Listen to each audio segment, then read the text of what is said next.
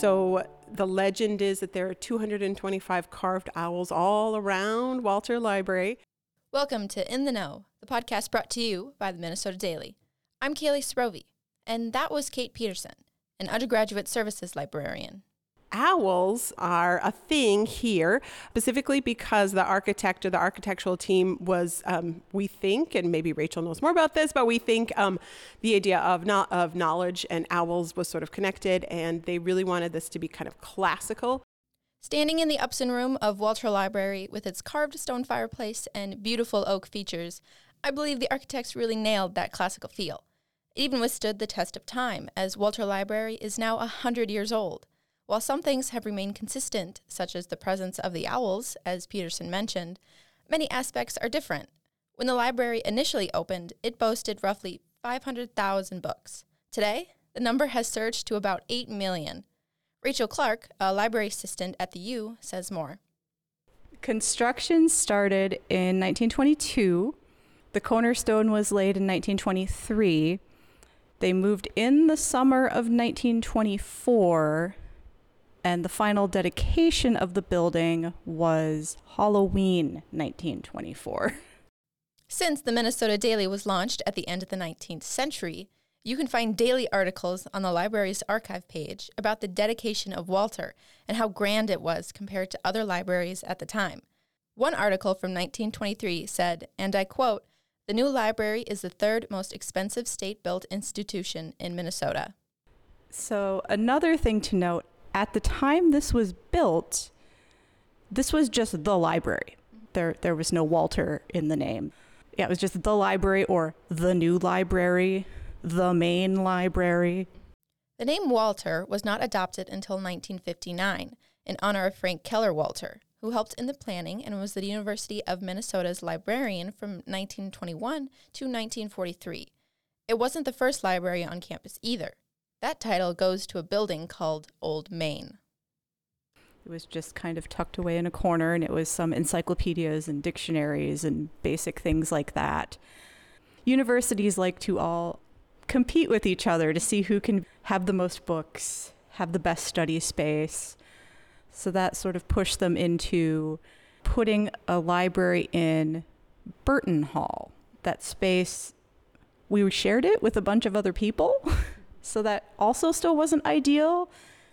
So then they eventually got the funding to build a brand new, separate, purposely, just for the library building on campus. That was all ours. In the age of digital books, why are the physical spaces of libraries so important? I think that libraries play a lot of different roles. Certainly when many incoming students or students think about the word library, they tend to think of our buildings, and then they often think of books.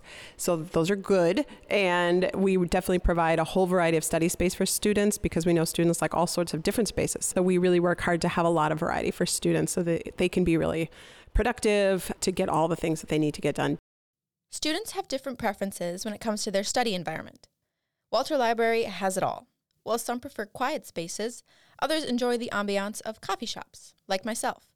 There are also those who find solace in individual study rooms.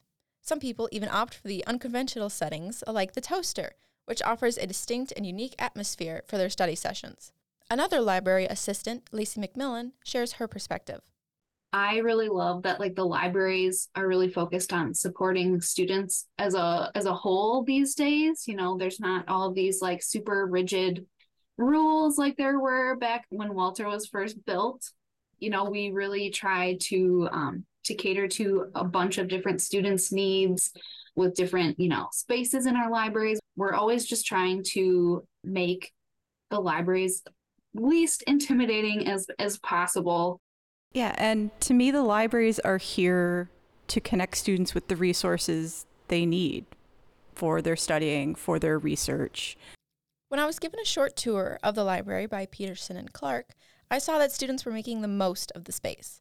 There were students in every room, people coming and going, and it was full of life. I was there for a short while, but I saw what libraries can provide, a safe space.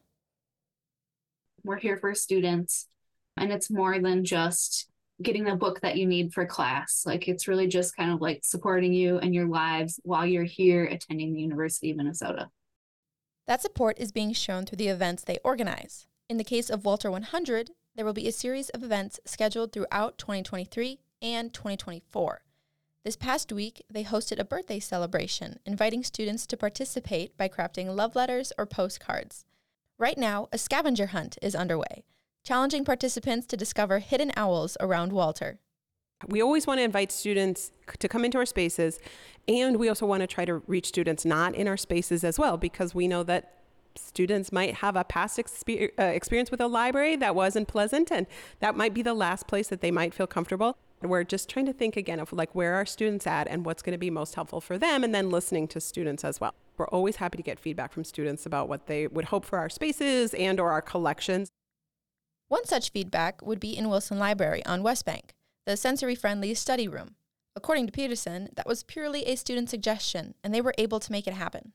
One of the other things would also be that we're definitely focused on making sure that our collections, the books, the online books, the materials that we're getting are as inclusive and representative of all of, humans and people that are publishing things and like that. And that definitely has not always been the case in academic libraries. There were many choices made about what was going to be collected and what isn't going to be collected.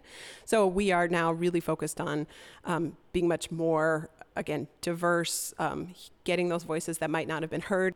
What hasn't always been around in this library either is technology. Around the 2000s, the library underwent a renovation to incorporate technologies that were obviously not there during the 1920s, like adding computers and updating the light fixtures. It was really important that they wanted Walter to still have this beautiful classical look during the renovation, while also putting in new technologies and new things into the building. Walter Library boasts a rich and extensive history, and you can learn its story by visiting the temporary exhibit on display in the esteemed Upson Room, October 19th, 27th, and November 9th. You can pick up postcards, stickers, and bookmarks to celebrate Walter 100. Definitely, come to some of our events coming up. Let's celebrate how much libraries have changed throughout time and, all the fun things that we're doing these days. This episode was written and produced by Kaylee Sarovi. As always, we appreciate you listening in, and feel free to leave us an email at podcasting@mndaily.com with comments or questions. I'm Kaylee, and this is In the Know.